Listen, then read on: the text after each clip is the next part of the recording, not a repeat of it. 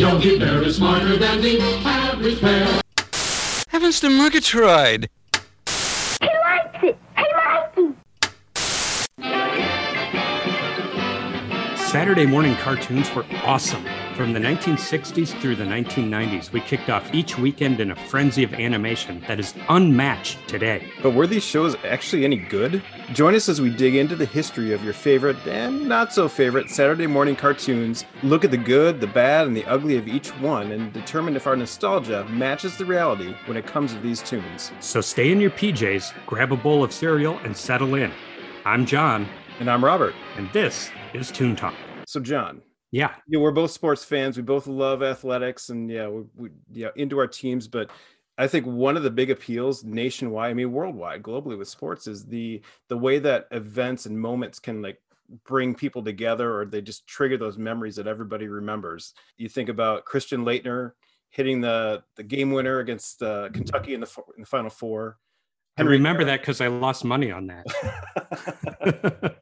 Well, and everybody has a different reason for remembering these things. Right. Henry Aaron breaking Babe Ruth's home run record. You've got the Miracle on Ice. And then Believe in Miracles. Yeah. When Dastardly Dalton went sailing over the finish line in the swim relay to who can forget that first victory for the really Rottens ever in the Laff-A-Lympics.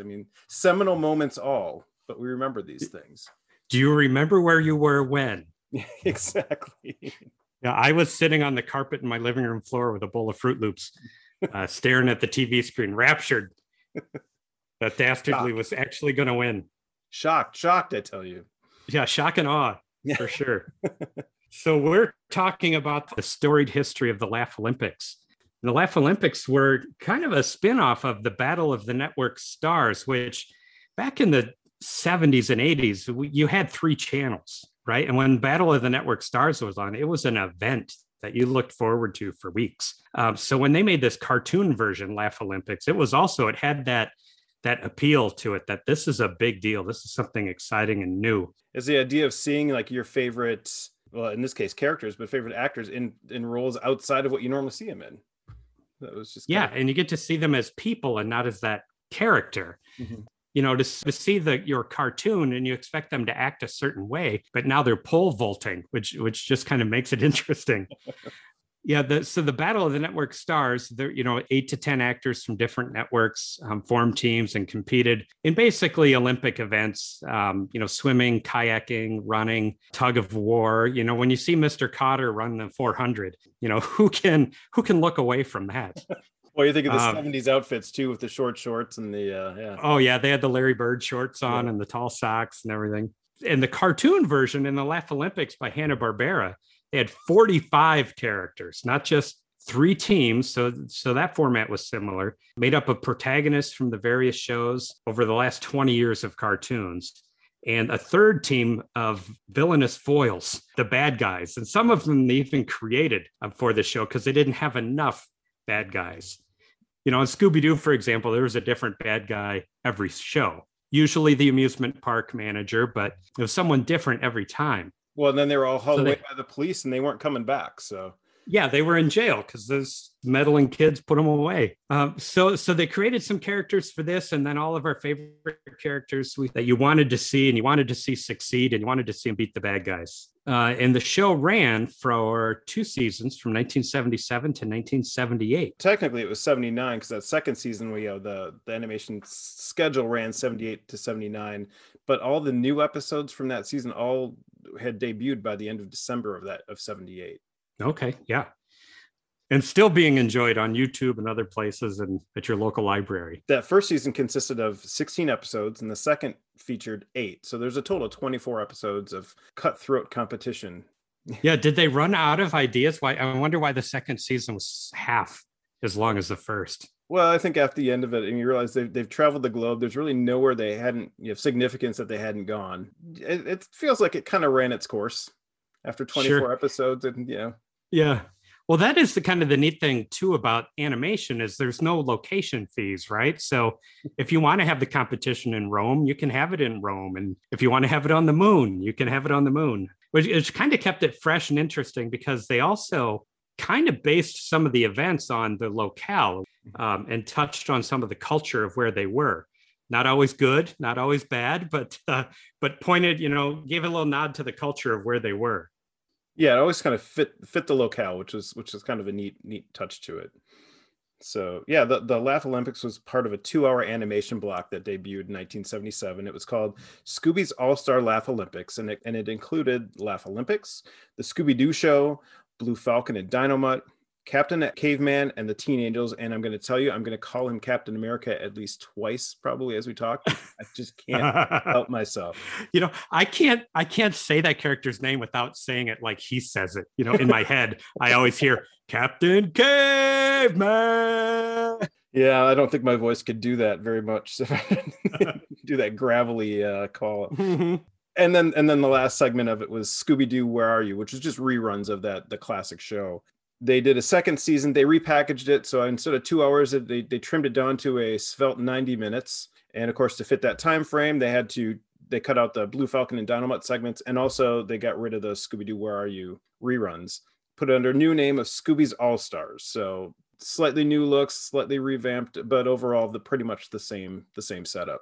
In a 90-minute block back then was a lot. That was a big chunk of the schedule. Yeah, well, and because your Saturday morning cartoons, you could watch all morning until your mom kicked you out of the house, right? You can't sit in front of TV forever to melt your brain, So 90 minutes, sometimes it felt like it was half the morning was the Scooby-Doo block. Yeah, it was like a day of animation, like all packed in. But I mean, and we're looking at 1977. I mean, this is like the zenith of Hanna-Barbera's domination of Saturday mornings. At this point, they were between 70 to 80% of all content on Saturday mornings was produced out of the Hanna-Barbera studios. So they were churning it out. That's crazy. And so that was through the 70s, most of the 70s, that was Hanna-Barbera's maiden time. And then once the 80s hit, at some point we'll get to that, but that's when the decline hit. But this is them at their peak. Yeah, very cool. Yeah, absolutely. So the majority of the characters from both the Scooby-Doobies and the Yogi Yahooies, the two protagonist teams, they were already established in previous cartoons, as you said earlier, over the previous 20 years. So you had the Yogi Yahoo. Yeah, we knew who they were already. Exactly, and that was we had a good relationship with these people already. And that was the appeal of them, right? It was like, and they're all together. That's so cool. But the Yogi Yahooies were primarily the characters from what we would consider Hanna-Barbera's golden age, from like the late 50s through the 60s. They actually mostly the 50s. Obviously Yogi Bear, Boo Boo Bear, Cindy Bear, Yacky Doodle. They were all from the Yogi Bear cartoon. Huckleberry Hound had his own show, and that included Pixie Dixie and Mr. Jinx, and also Hokey Wolf.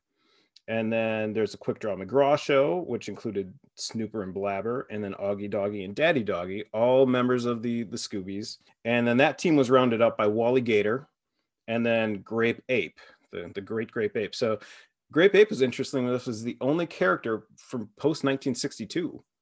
So those are all the 50s and 60s characters. And then there's this big purple gorilla who can only say Grape Ape. And we'll get into how he was kind of underused. Yes, criminally underused. I mean, you've got a 20-foot gorilla on your team. It's going to be hard to lose some of these events, but you got to put him in the game.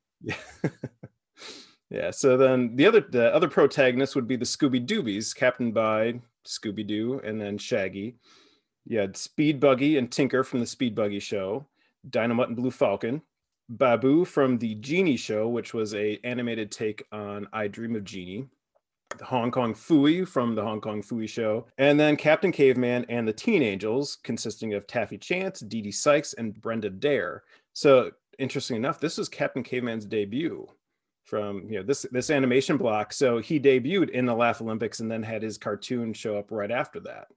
Yeah, so you wonder, was he part of Laff-A-Lympics and then got his own show, or was the intent to have his own show but put him on Laff-A-Lympics to get him a little more exposure?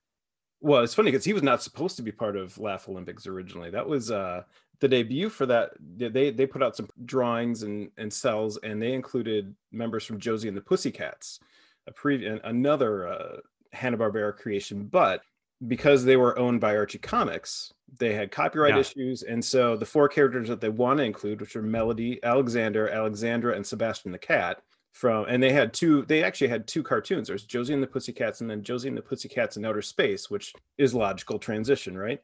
Sure. But so it's the beginning of the space age. So since they couldn't get those characters, they naturally had these other characters, these three teenage girls and a hairball with a caveman, at the ready to take their place. So yes, and he carried a club. Yeah. And interestingly enough, they had one other team member who was supposed to be there, and that was Jeannie, who would have been from the Jeannie cartoon. Again, copyright issues, this time with Columbia Pictures Television. They couldn't get her usage, so they could still use Babu because he was created by Hanna-Barbera for the Genie cartoon. So for better or worse, he was part of the show, but no Genie. So and I remember wondering why, when you're a little kid, you don't know about contracts and all this stuff, and thank goodness, right? But I remember, where is Genie? Why isn't she here? Because she could just blink and nod her head, and they would win a lot. A competent magician as opposed to... So we get Babu, who's kind of a clown. He doesn't really get things. He doesn't. Things don't always go his way. Yeah, he kind of lucks into his magic working here and there. So right, but yet it works in spite of him. Yeah, but yet he's not the worst magic user on the show. So, which is amazing. Yes. Which brings me to the really rotten. So it's funny, they actually intended to use Dick Dastardly and Muttley from the Wacky Races as the main members of this team. Again, copyright issues, this time with Heater Quigley production. So Dick Dastardly and Muttley were both members of the Wacky Races. Because they were co-owned, Hanna-Barbera did not think they had the rights to use them. So some of my research, it's not clear that they may have actually had the rights to use them. They just weren't sure, and probably were so beaten down after trying to get the other ones and couldn't get them. They just said, let's just move forward. So we'll just make a lookalike. Which they did. So, and they already had a lookalike, interestingly enough, for Muttley. They had a character named Mumbly. So looked identical. They wore slightly different outfits. They're slightly Trench different coat. Colored. And that was pretty much the difference. But that's all they had to do. Yeah, but interestingly enough, so Mumbly was a protagonist in his own show, The Mumbly Show, and he was a detective, solved crimes. Sure. And they actually had to do a little heel turn, make him go bad, so he could head up the bad guys. And right. And you'd think, as a former detective, he'd be better at cheating. He'd know how to cover up his tracks. I also wonder what would make a detective go bad. Is it the classic detective story where he's alienated his family because he gets so involved in the cases and he started drinking and, he's like, oh, I can't handle this anymore. I'm leaving the force. I'm going to be a bad guy now. Didn't pay. I would love to see the whole backstory on Mumbly. It's hard work being a private eye. It's easier to just be a crook, I guess. Yeah. So they had the team up, obviously no Dick Dastardly. So they created a Dick Dastardly lookalike, and that's in the Dread Baron. Again, looks just like him, sounds just like him, is not him. But not him is essentially Dick Dastardly. Yes, they're not fooling anybody. No, except for the lawyers. And so obviously Muttley was pre-existed. The only other characters from the Rottens who pre-existed in a way were the Dalton brothers. So you had Dinky, who is a pituitary gland gone crazy. Yeah, and then, huge. Yeah, and then his two, as he calls them, the little brothers. Dirty and Dastardly, who literally can fit in the palm of his hand. Yeah. and they're like hillbillies, right? Kind of, yeah. I mean, they're kind of a weird cross between a hillbilly and an Old West bad guy. Yeah.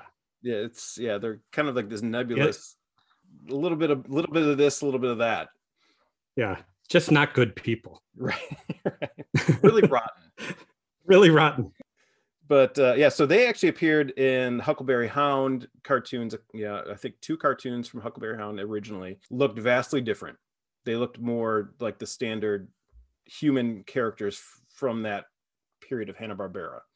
And then just kind of disappeared. They came back for, I believe, one of the Quick Draw McGraw shows. Obviously, Quick Draw McGraw being a cowboy horse. Yep. You had to give him like a Old West, foils to go against. So the Dalton brothers had an existence. They just basically gave them a complete overhaul in terms of their look. Yeah, this is the Old West version of the Dinky Gang. Yeah. Yeah, they slightly more exaggerated size and style, but Well, yeah, it was because they're standing next to a bipedal horse. yeah. You got to As be you do. big if your nemesis is a horse. You make it sound like that's weird. Yeah. Oh, that's what makes cartoons so much fun. Yeah, yeah. I always wondered how Quick Draw McGraw was holding those guns with his hooves. Well, it's just like Scooby-Doo, who had, Yeah, walks around if it's of opposable thumbs on his paws, but right. The magic of animation. Yeah. But everyone else. So then they go they ahead. had to create some people for this, right? Because they didn't have enough bad guys, so they had to create some. Kind of. They did create a couple that were brand new. That was the Great Fondue, who was the aforementioned worse magician than Babu. And I would say he's worse than the magician from the Frosty the Snowman cartoon. Yeah, he's awful. Yeah, he's really, really bad. Yeah, he succeeds most when he pretends to use magic. But Yeah, exactly. and most of the time as his magic works, it just doesn't work the way he intends. But so yeah, he kind of sucks. And then he has his It's rabbit. like the magic had its own moral compass.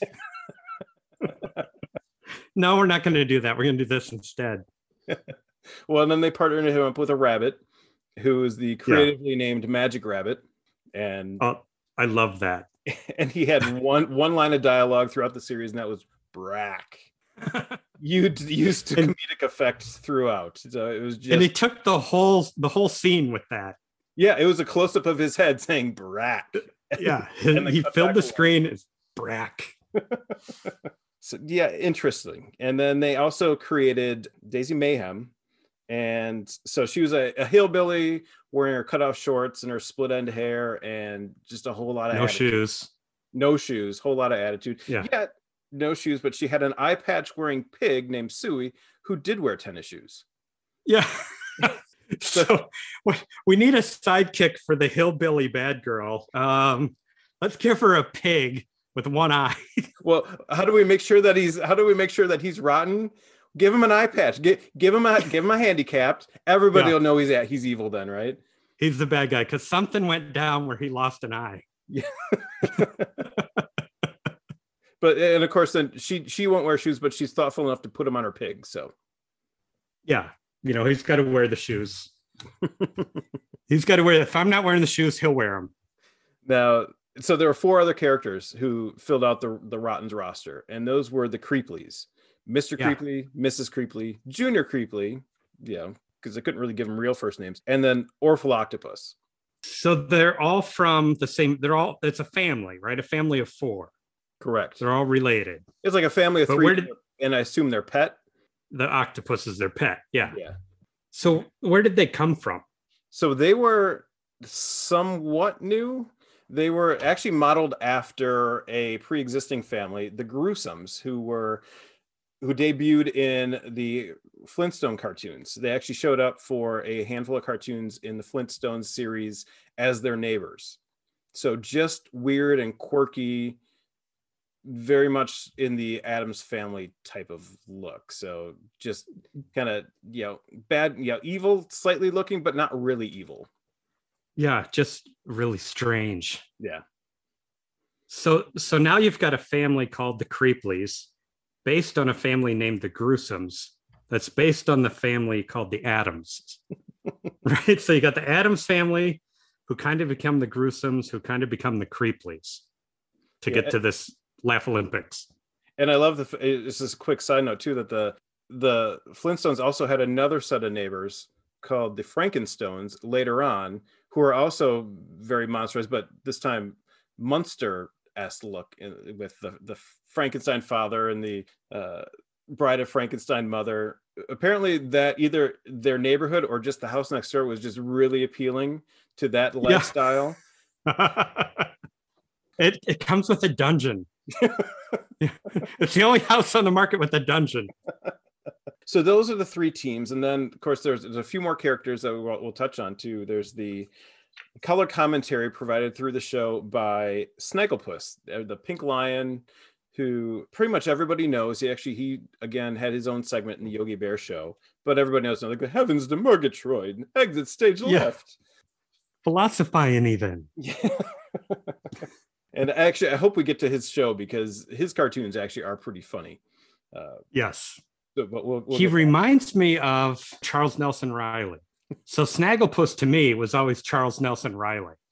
Kind of had that attitude, like everything is wonderful and awesome. And even if something's going terribly wrong, he's still enjoying it. He's just loving life. Well, you talk about those kind of those 70s game show staples like Charles Nelson Riley. So the other colored commentator was Mildew Wolf, who is a more obscure character. So he showed up in this short-lived show called the Chattanooga Cats, which was kind of like, if you can remember the Banana Splits type of, they had live action segments and then they put in cartoons to go with it. The Chattanooga Cats was supposed to be like that. So they had these 4 kind of hillbilly music playing cats, and then they would have like short little snippets, and then they'd cut to individual cartoons, one of which was a Mildew Wolf cartoon. And Mildew Wolf was just I'm going to catch that sheep and eat it.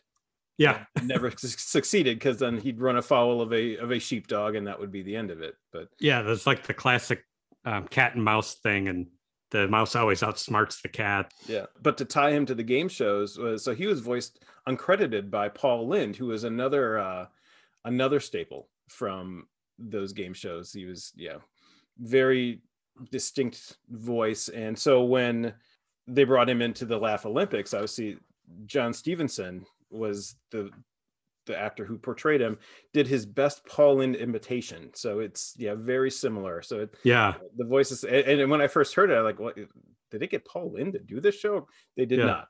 They just did previously. Sound like it. Yeah, in 1969 they got him there for the Chattanooga Cats, but not for the Laff-A-Lympics. It's so interesting that they couldn't use certain characters, but imitating someone's voice was okay. Oh, we can't afford Lynde. We'll just get somebody who sounds like Lynde. Nobody knows. Of course, they did that a lot with some of the Scooby-Doos. You'd suddenly hear some random actor voice trying to, like, it'd be Peter Lorre from those old crime noir movies. Yeah.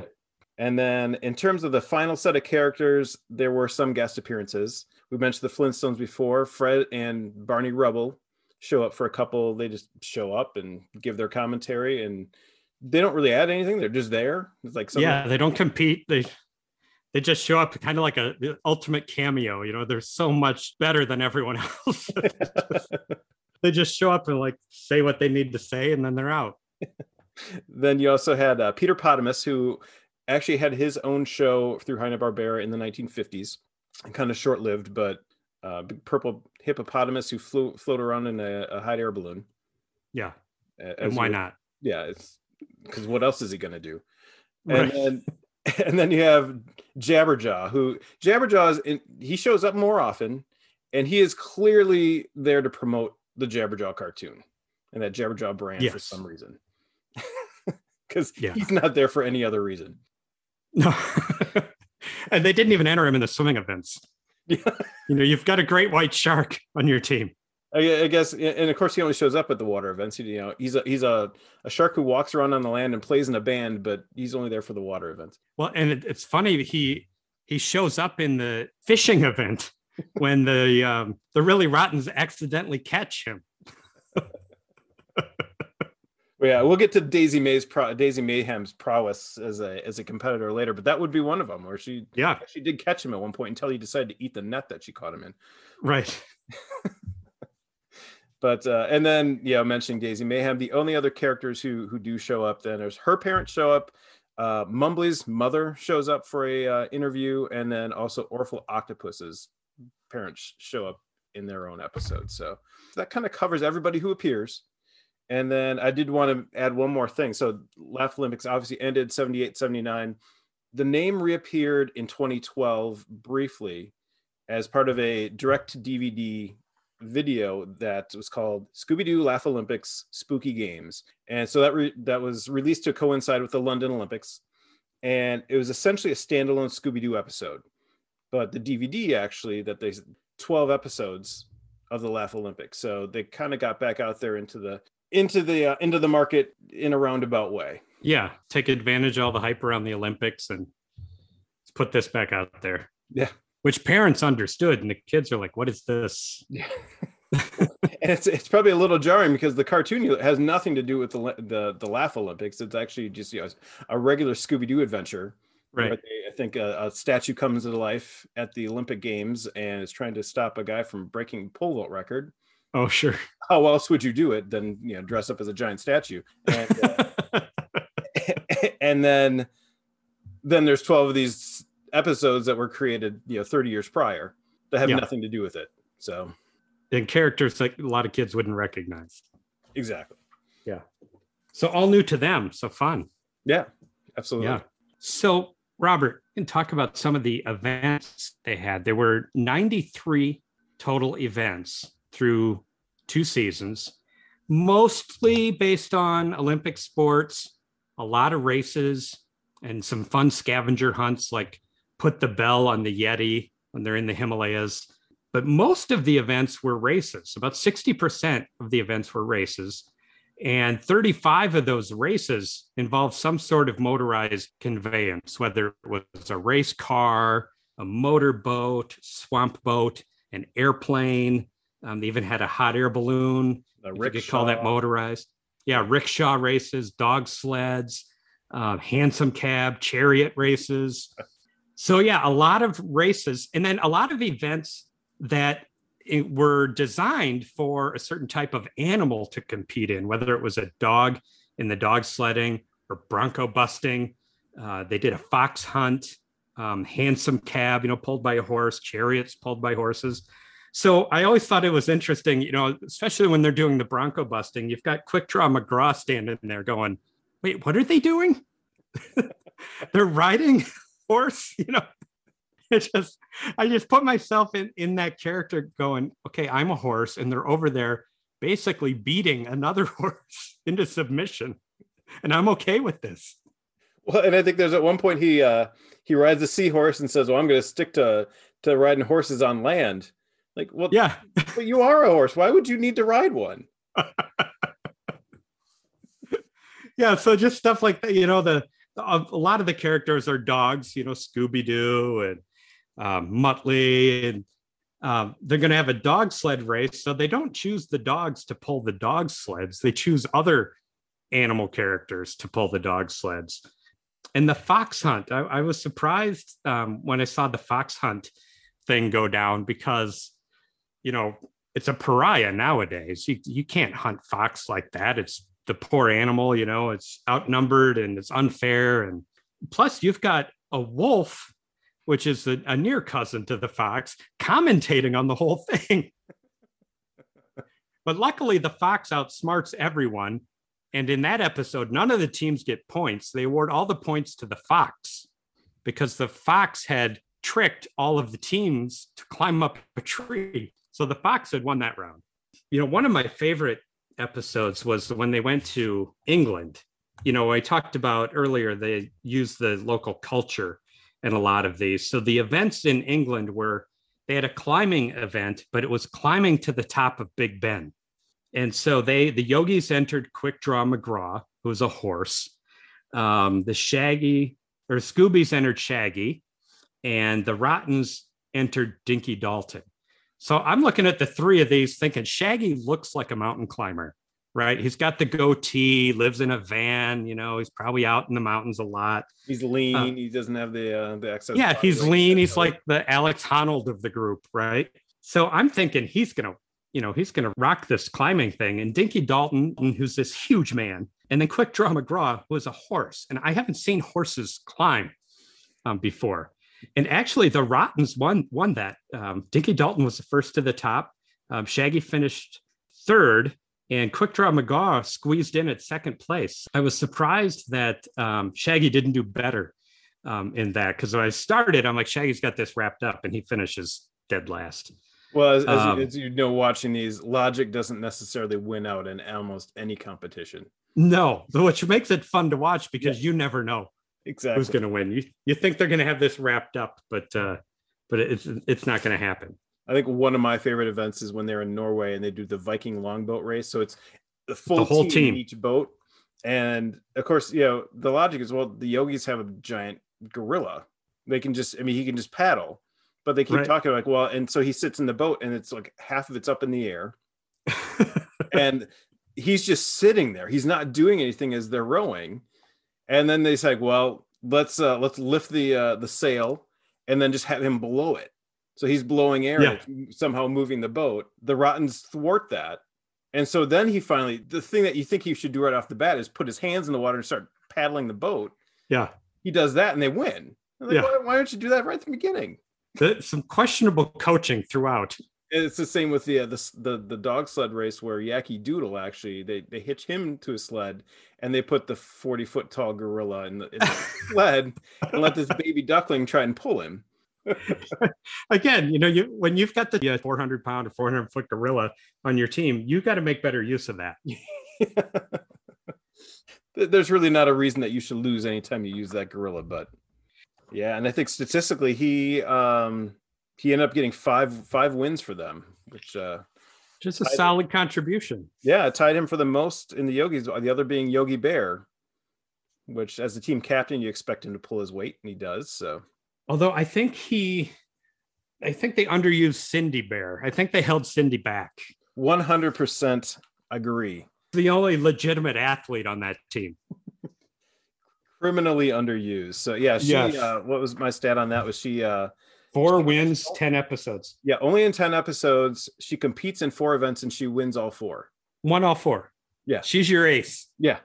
Why isn't she even on the show? Why isn't she even traveling with them, let alone competing all the time? But yeah, you got to put Cindy in there. Yeah. When I watched these episodes and did some reading, did some research, what I found interesting was, what we've been talking about is there are events where clearly you have the right character that you're like, oh, you got to put Grape Ape in the tug of war because he's going to win, right? But they don't always do that. Right. And even when they do it, it doesn't go their way.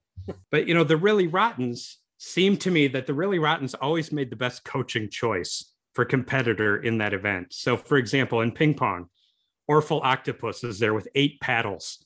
You're not getting the ball past Orphle Octopus in the ping pong table. But then they also, when they did the moose sled race, used the Dread Baron because he's slight. He can be pulled by a sled. But then instead of using a moose, they dress up the Daltons disguised as a moose. So now you've got people dressed like a moose trying to pull another person. It just doesn't go well for them. The Yogi Yahuis, same thing. Good decision, bad decision. They entered Grape Ape into sumo wrestling. Hands down the winner. He didn't win because I know. One of the few times, and this is what we'll get to this, but the Rottens, when they cheat, they lose. When they don't cheat, they win. So they send, their 2 short little Dalton brothers, Dirty and Dastardly, against this giant gorilla. They tickle him and they win. Right. Yeah, without cheating. It's a brilliant strategy, and it's effective. And you're looking at this like, well, the ape is going to win the sumo, right? Because he's the obvious choice, and he doesn't. Yeah. Well, and if nothing else, you think you'd stick, Dinky Dalton against him, who's probably not going to win, guy. But physically could the best chance. And no, they have a better strategy. Yeah, but then they don't like to win without cheating. The Scooby Doobies, their decisions that stood out to me were entering Quick Draw McGraw in gymnastics, but she doesn't seem like the most graceful character. And then in the antique airplane race, you've got the Blue Falcon, right? The Blue Falcon is a falcon. He's a superhero. He flies. Yeah. So who do they enter in the airplane race? Tinker and Speed Buggy. So the Speed Buggy, yeah, Speed Buggy is a car. Let's load him up into the antique airplane. See how that goes. Well, Tinker can drive a car. He could probably just drive a plane just as well, right? Well, he's got the goggles already, but he doesn't go anywhere without that car. So, and he drives a car that drives himself. So how good can he be?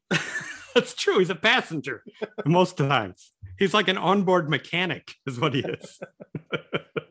Yeah, and then you've got the Blue Falcon, who actually flies his own plane.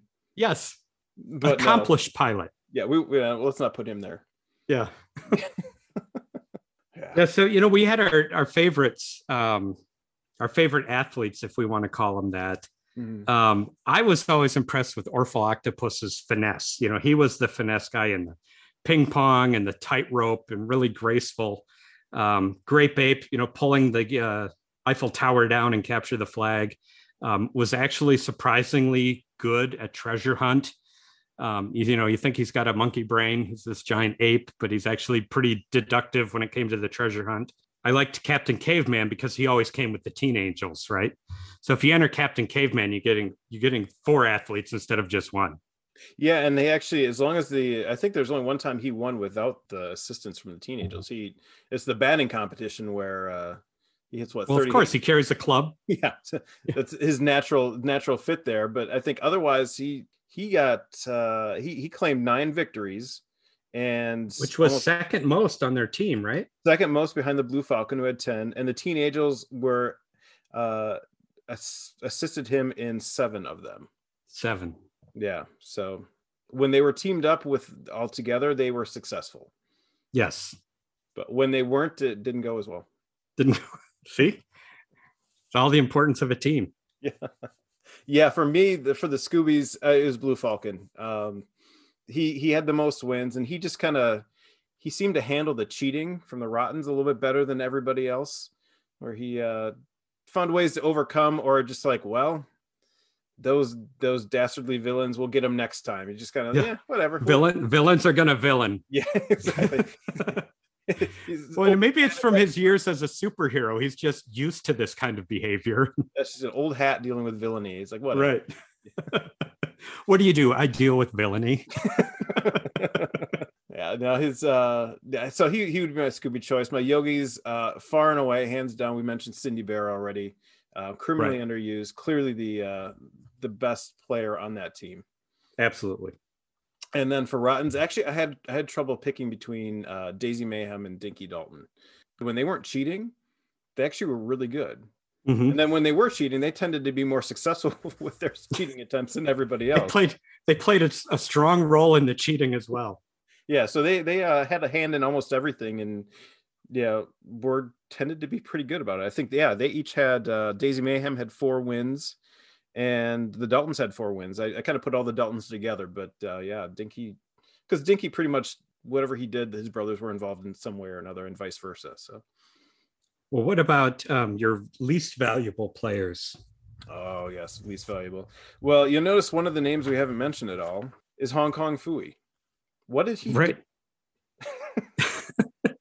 He only competed a couple of times.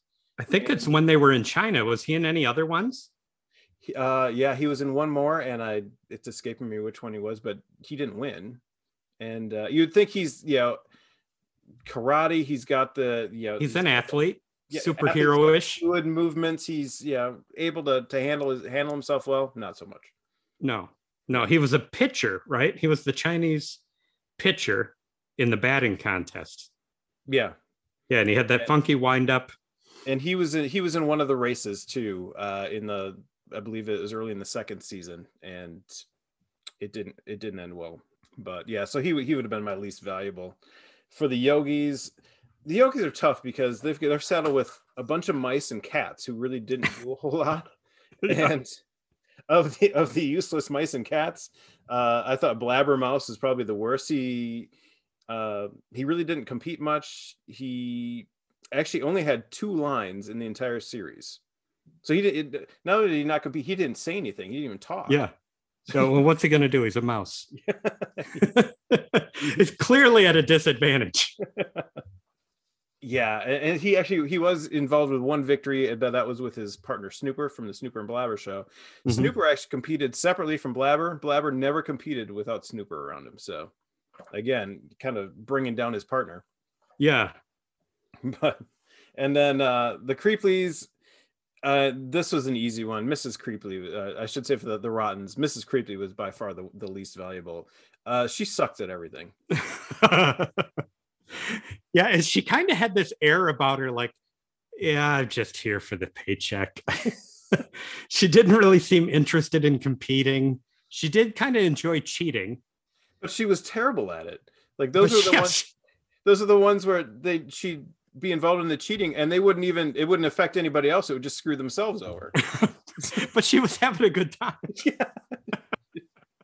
She's like, oh, I get to do something rotten. Okay. I think she pulled a prank on Mildew Wolf one time, and that was the only thing that worked. So she had the long black tight dress, I mean, how is she going to compete in that outfit? Yeah, well, and I think looking at the stats, she never got a victory. Junior Creeply also never had a victory, and then Suey Pig had no victory. But I'm not gonna penalize the handicapped pig. Right, he's playing at a disadvantage.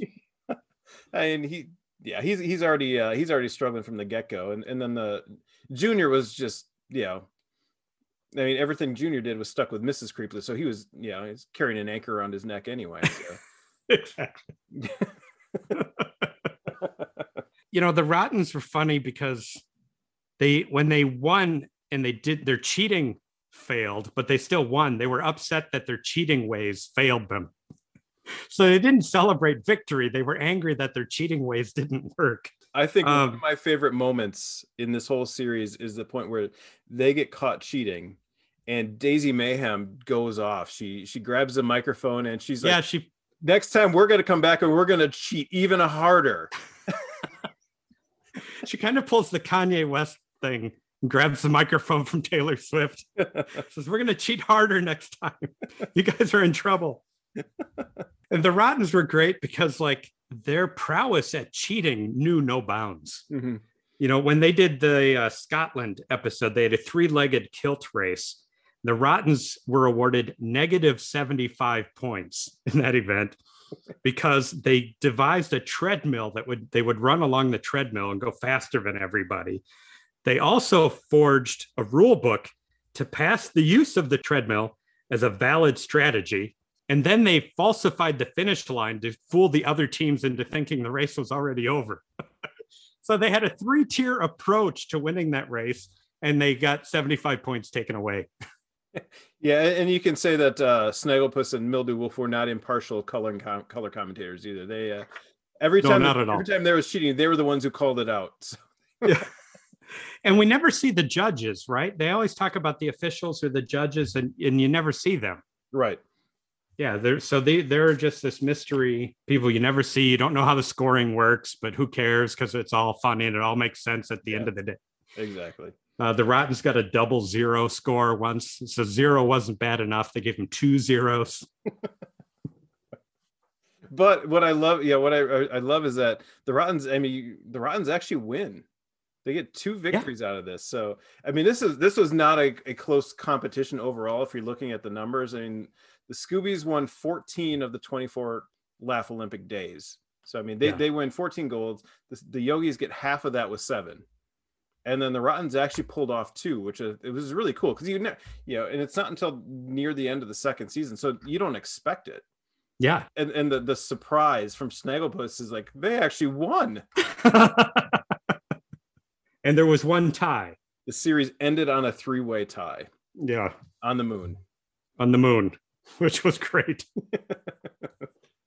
I mean, cartoon physics aside, being on the moon was awesome. Yeah, between the moon and Atlantis, they pretty much covered everything. Yeah, from the depths of the ocean all the way to the last frontier, Of course, none of this entertainment would be possible without the actors, writers, artists of this show and everyone who brought these characters to life, which is always really, really cool when you think about types of people and the talent it takes to pull off something like this. There were 45 characters, so this is a big cast. There were 16 voice actors doing all of these characters. Of course, there are some names that everyone will recognize: Mel Blanc, Casey Kasem, Scatman Crothers. Most people recognize Mel Blanc from Warner Brothers. He's Bugs Bunny, right? But he shows up in this, and he does quite a few characters. Captain Caveman, Speed Buggy. He's Barney Rubble. Casey Kasem is Shaggy. Everyone knows that. Which one? I learned that when I was a kid. When I learned that the dude from American Top 40 on the radio was also Shaggy, I could never, for the rest of my life, and even today, hear Casey Kasem on the radio and not picture Shaggy in my head.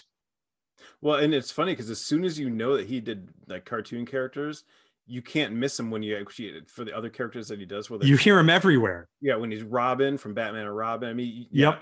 As soon as you hear like, oh, it's Casey Kasem. Yeah.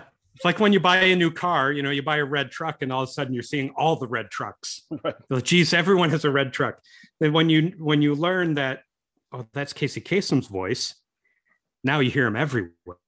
He didn't change his voice up much either, because his Shaggy voice sounds the same as when he does the voice of Alexander in Josie and the Pussycats. It's the same voice. It's identical. So, yeah, but he's Casey Kasem. Yeah. Yeah, so he can get away with it. You know, there are other, you know, so those are the names of people most people will recognize, even if you're not into cartoons. Mel Blanc, Casey Kasem, Scatman Crothers. But the people you don't know who really did a lot of voices were Frank Welker and Don Messick. And Robert, I know you know more about these guys than I do, but I was amazed when I learned how many different characters those two had. Well, yeah, and never, if you want to go down a rabbit hole, go into IMDb and look up Frank Welker. There's like 600 plus different animated shows and movies attached to him. He's most probably recognizable as the voice of Fred, the original voice and only voice ever of Fred from the Scooby-Doo show. And Don Messick was the original voice of Scooby-Doo. Mm-hmm. So they both worked together, and actually Messick ended up being a bit of a mentor to Frank Welker. So when Messick passed away, after a few years, Frank Welker actually took over as still the current voice of Scooby-Doo. So yeah, I mean, there were staples of that later Hanna-Barbera animation. Frank Welker's everywhere. You can't watch anything animated. He's pretty much attached to it. But well, in Laff-A-Lympics, so he was Dino Mutt, Tinker, Jabberjaw, Yacky Doodle, Magic Rabbit, and Suey the Pig. So he was 5 characters just in this show. Don Messick, same, you know, Scooby-Doo, Mumbly, Pixie, Dirty Dalton, Mr. Creeply, Junior Creeply, and Boo Boo Bear.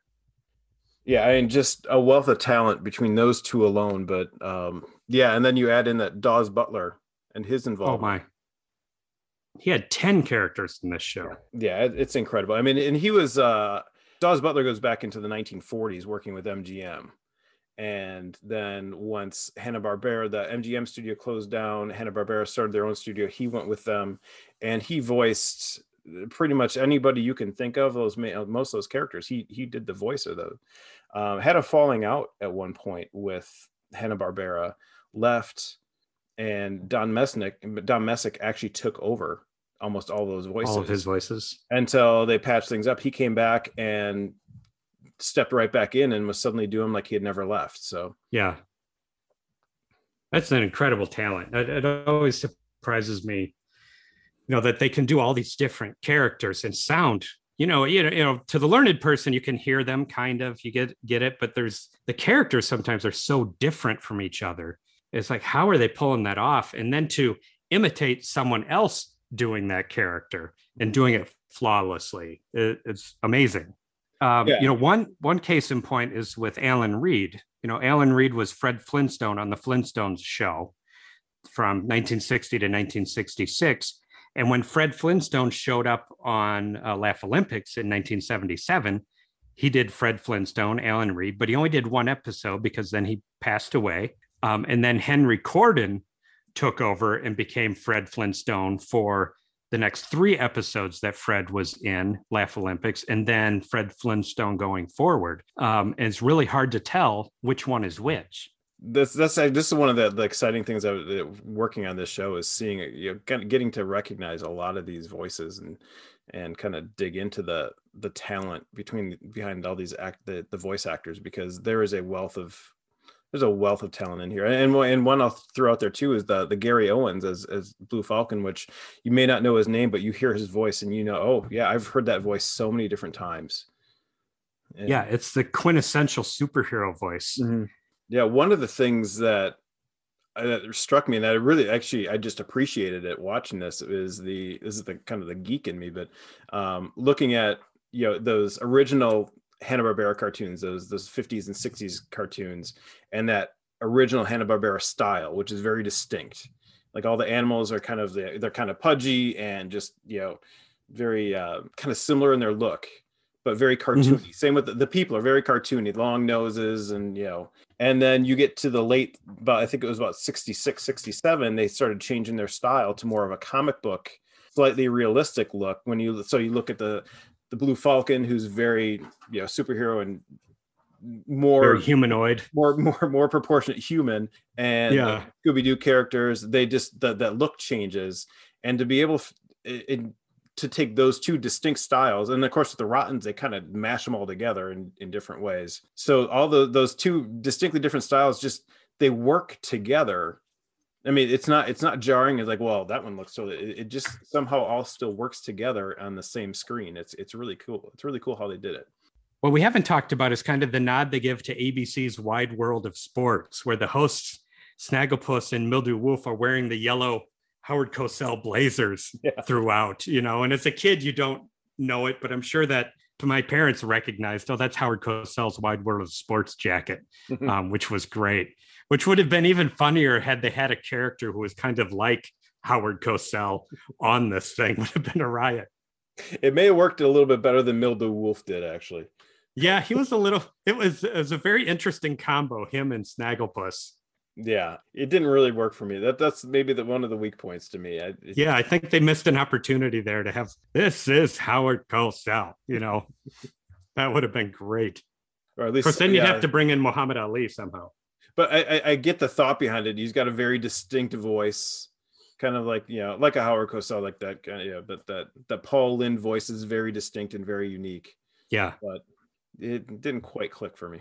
One of the few things that didn't work for me in this show, actually. Yeah, I really enjoyed the Laff-A-Lympics series. It brought back a lot of memories doing the research for this and watching a lot of the episodes. Now it has that patina of age on it, which makes it even more fun. It's looking at the animation and noticing things now as an adult that I didn't see when I was a kid, of all the cultural references, which a lot of that you can't do today,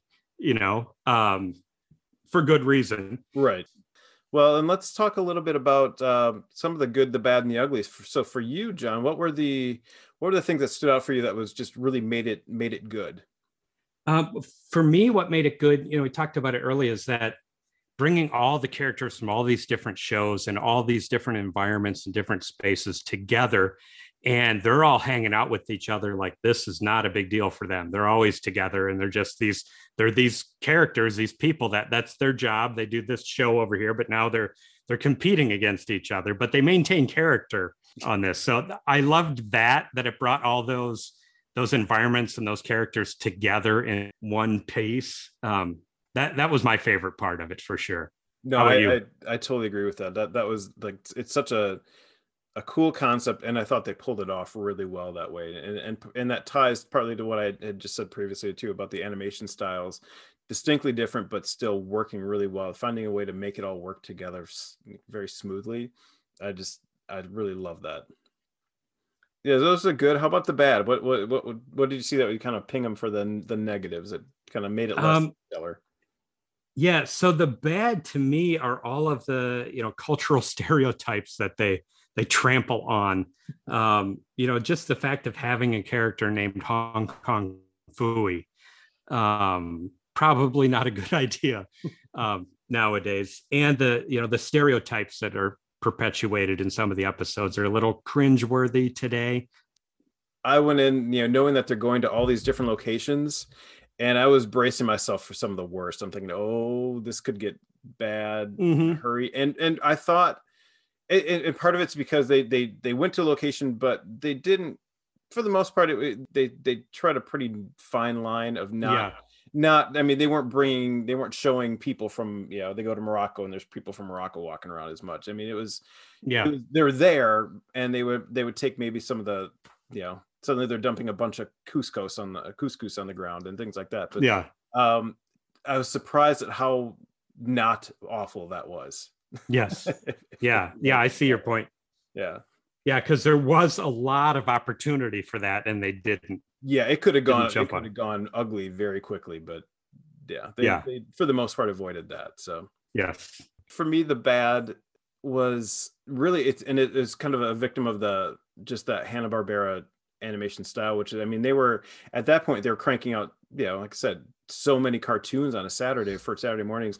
They had, and it's one of the criticisms of the studio was that they just had that basically assembly line format. So they would just, a writer would touch it, and then this person would touch it, and they would just like send it down the line. So, and you see that throughout where, I mean, that they would reuse backgrounds, they would do kind of shortcuts to kind of keep things moving and crank them out. And actually, this one doesn't have too many. I know we're going to stumble across a lot of them in other ones, but in this one, the most glaring one is in the intro. So they introduce the teams, and there's the segment where they're showing the Scoobies and Yogis doing the tug of war, and the Creeplies come out of the mud pit in between them, and they cut the rope, and you see the entire Creeply team, and Daisy Mayhem's right there, and for the last maybe 4 frames, she goes from black hair to blonde hair. Yes. Like, and this is your title sequence, and you couldn't get the color right. You would think after the first couple, someone would say, hey, maybe we should check that and just replace that little bit. But and I watched that, and like the first time I saw it, and I noticed it, and like, wait, did they put Taffy on that team for some reason? But like, no, it was Daisy Mayhem. They just, in that cell, they just changed the color and never changed it out. So for 24 episodes, that mistake is right up front.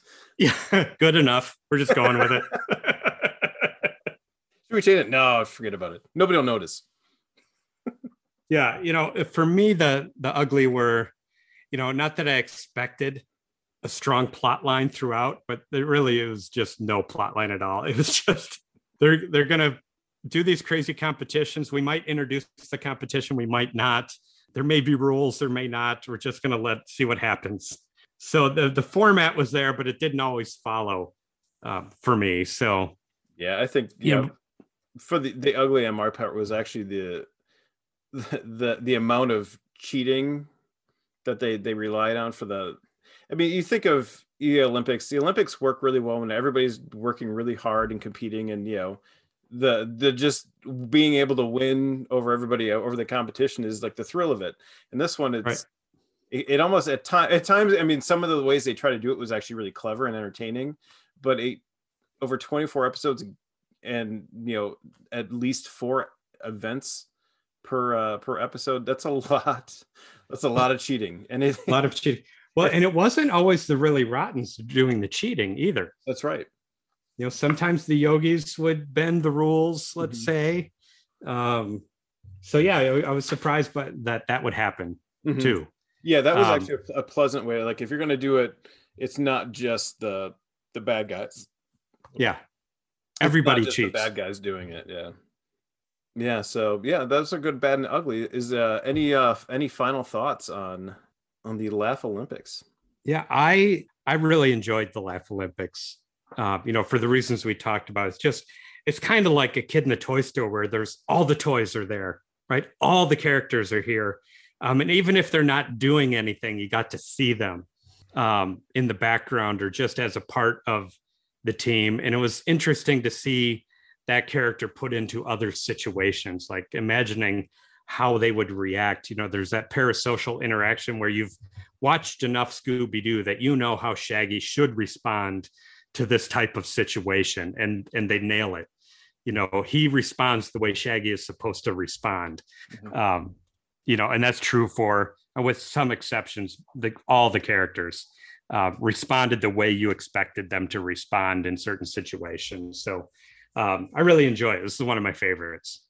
And out of a 10 of a ranking of 10, where would you put it? I'd put it at, this is our first episode, so I don't want to set the bar too high, but I'm going to go with like an 8, just because they pulled it off. Bringing all these different shows and different types of shows and different styles and bringing it all together. I'm going to give it an 8 out of 10. Nice. Yeah, so yeah, I mean, you really touched on kind of what appealed to me about this show is that as when you're a kid and you're playing with your toys, you've got, superheroes, and then you've got, in my case, I had G.I. Joes and I had Transformers, and they played together. I mean, I would play with them together. They didn't just G.I. Joes just play with G.I. Joes, and never will they cross. It was they would do things, and I would actually, pretend like they're playing a football game against each other and this and that. So, Yeah. I mean, this is like my childhood on a screen, but with the Hanna-Barbera cartoons. And that was just, it was so cool. It's the whole toy box. Yeah, absolutely. Yeah. And it's, I think it still works for me. Yeah. I thought it just that appeal. And I thought, like you said, they pulled it off. And Right. it's entertaining and it's funny. And I can speak for my 6-year-old daughter, who was thoroughly enjoyed it. And not only that, she was fully invested, cheering on the Scooby Doobies at every turn. So Awesome. She's like her father. She's like overly obsessed with Scooby Doo. So just so having that 6-year-old to be able to kind of to watch it myself and then watch it with her and seeing the way she reacted to it, was like, oh, that's just awesome. It worked for her. So you get to live it all over again. Yeah. So I'm right on the same page as you. I'm sitting at an 8. I just thought, I mean, it's not perfect. There obviously has dings, but everything put together, especially given that time frame and what they're going for, it's a pretty ambitious project, and it worked. It worked. Yeah. And it still works. Yeah. It would be interesting if there was a, if a studio were to take this up again with modern characters and see if they could pull it off as well. Or is every character so much in its own space that it wouldn't really work? The styles are too different now. Mm-hmm. But yeah, well, I'm glad we agree, because I really enjoyed it. Yeah. This is a good starting point. Absolutely. Yeah, a good one to start with, and more fun to come, right? Absolutely. We're just getting started. Well, John, I hear the final strains of the Laff-A-Lympics music kind of fluttering in my ear. So that means the Laff-A-Lympics has come to a close, and so does this episode of Toon Talk. And more fun to come. Next time, we are going to be talking about some characters that started as cartoon shorts, actually Oscar-nominated and Oscar-winning cartoon shorts that I remember seeing at the drive-in. Yeah, so that means we are turning back the clock to 1965.